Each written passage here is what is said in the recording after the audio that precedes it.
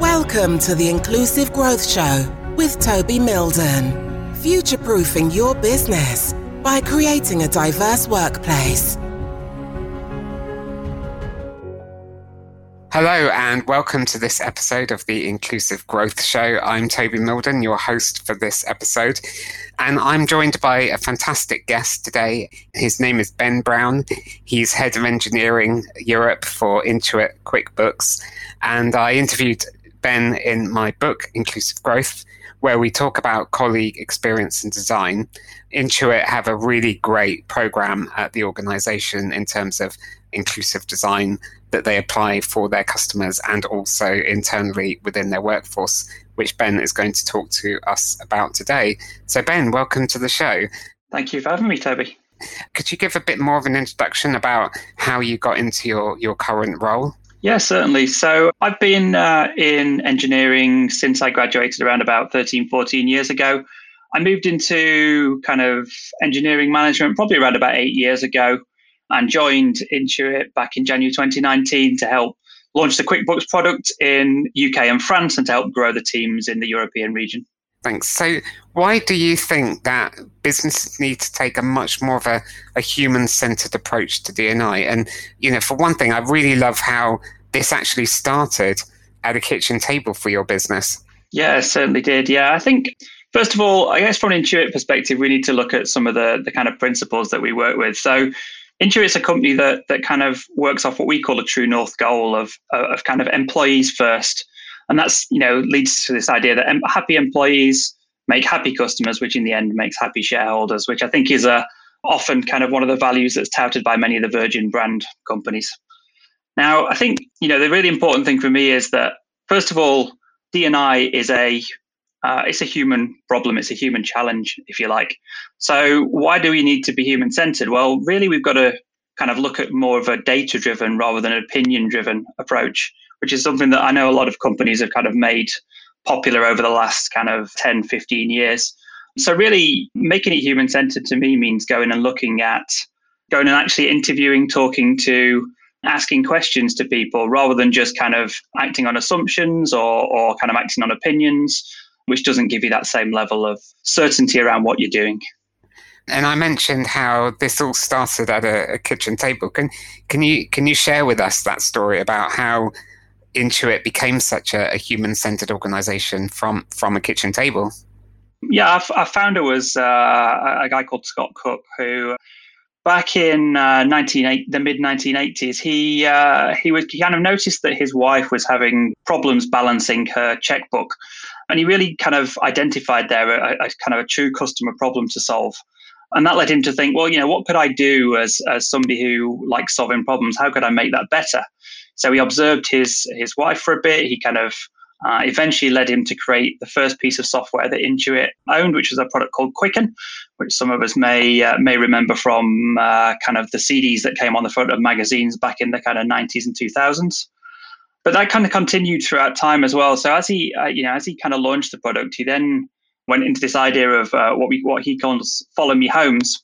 So when in the early days of Quicken, they were really keen to understand why did customers love using the product, or what was it about the product that they really hated, and how could they make it better?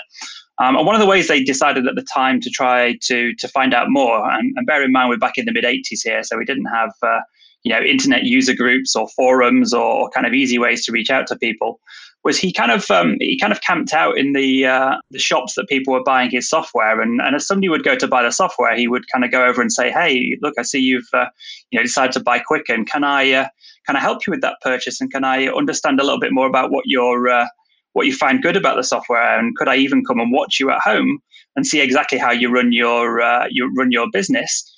And maybe that might help me to understand how the software could be better." So it was kind of this general process. And now that's something we continue to follow at Intuit. 35 years later, we're still reminded that the idea of follow me homes is the most important thing. And follow me homes very much are not an interview. It's not going and asking questions. It's actually sitting there and watching that person run their business and then taking some observations from that and learning how we can make our products better on that behalf. Brilliant. I mean, so at QuickBooks Intuit, you have this program called Design for Delight. What is D4D? Sure, yeah. So after a few years, when Scott Cook had kind of formed the company and things had got a little bit bigger, they decided to kind of codify this into a framework that we could use to kind of solve other customer problems. And they really created this framework called D4D, or Design for Delight. And Design for Delight is really the process we use that helps us to understand how do we go about solving customer problems. We actually combine it with another process, something we call CDI, or Customer Driven Innovation, which helps us to understand which problems to solve. But then D4D is much more kind of relevant to understand how we should go about solving that particular problem. And so D4D really, quite a simple process, really kind of consists of three different principles. The first principle being something called deep customer empathy.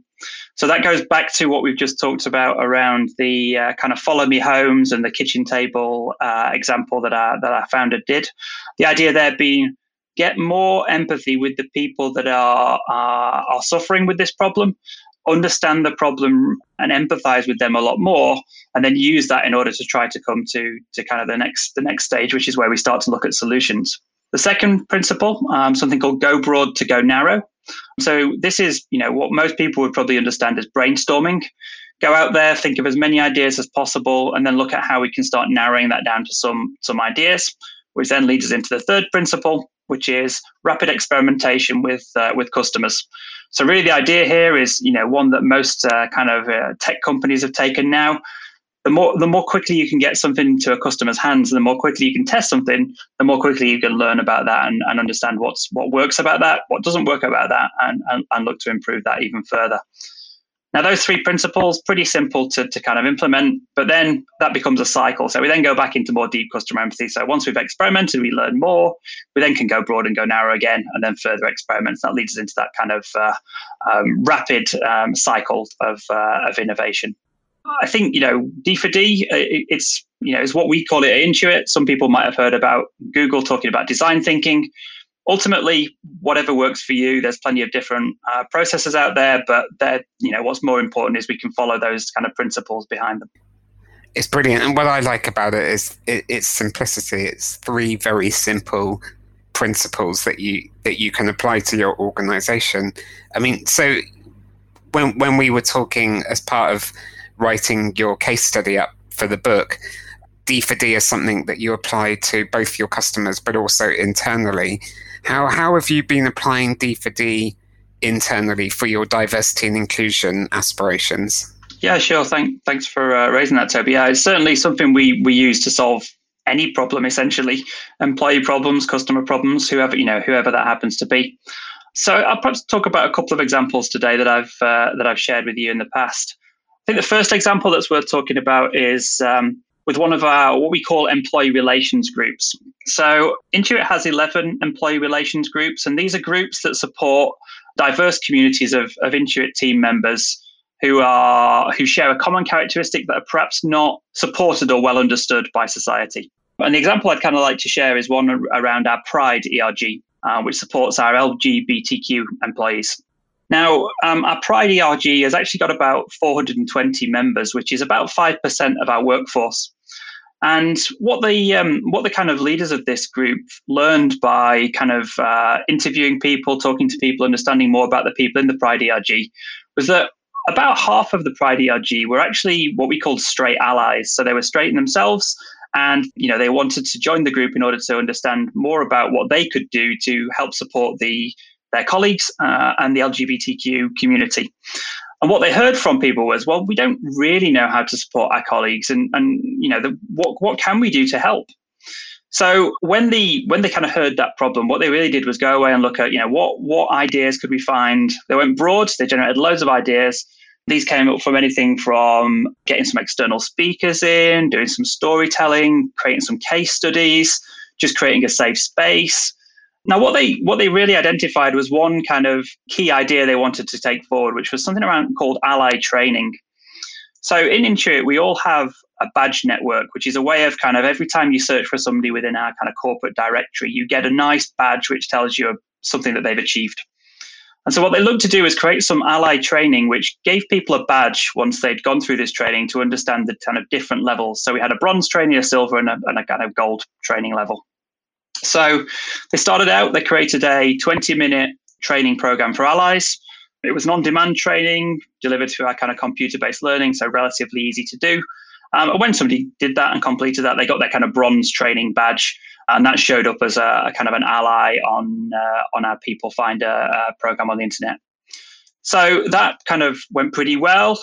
People loved that, and then that led to them kind of creating these silver and gold options, and that really helped them to kind of create extra awareness and help those kind of allies feel even more connected to the group of people there that they were working with.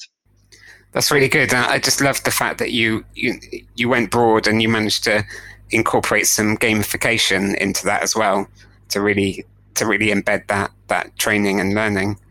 So how do you think that greater inclusivity at Intuit QuickBooks will enable your organization to grow? Because the business that I've created is based on a fundamental belief that the more diverse and the more inclusive an organization is, the better it's able to grow and the more resilient it is. So how does that apply for your business? Yeah, so QuickBooks itself is a product that has over 3.5 million customers worldwide.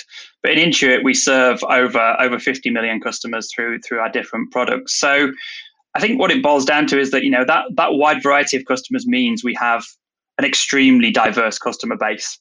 And if we aren't able to empathize with that customer base, then we're just not going to be able to create a product that kind of delivers what they need. So I think, greater inclusivity really is just something that has to be there. Otherwise, you're not going to be able to create a product that works for everybody.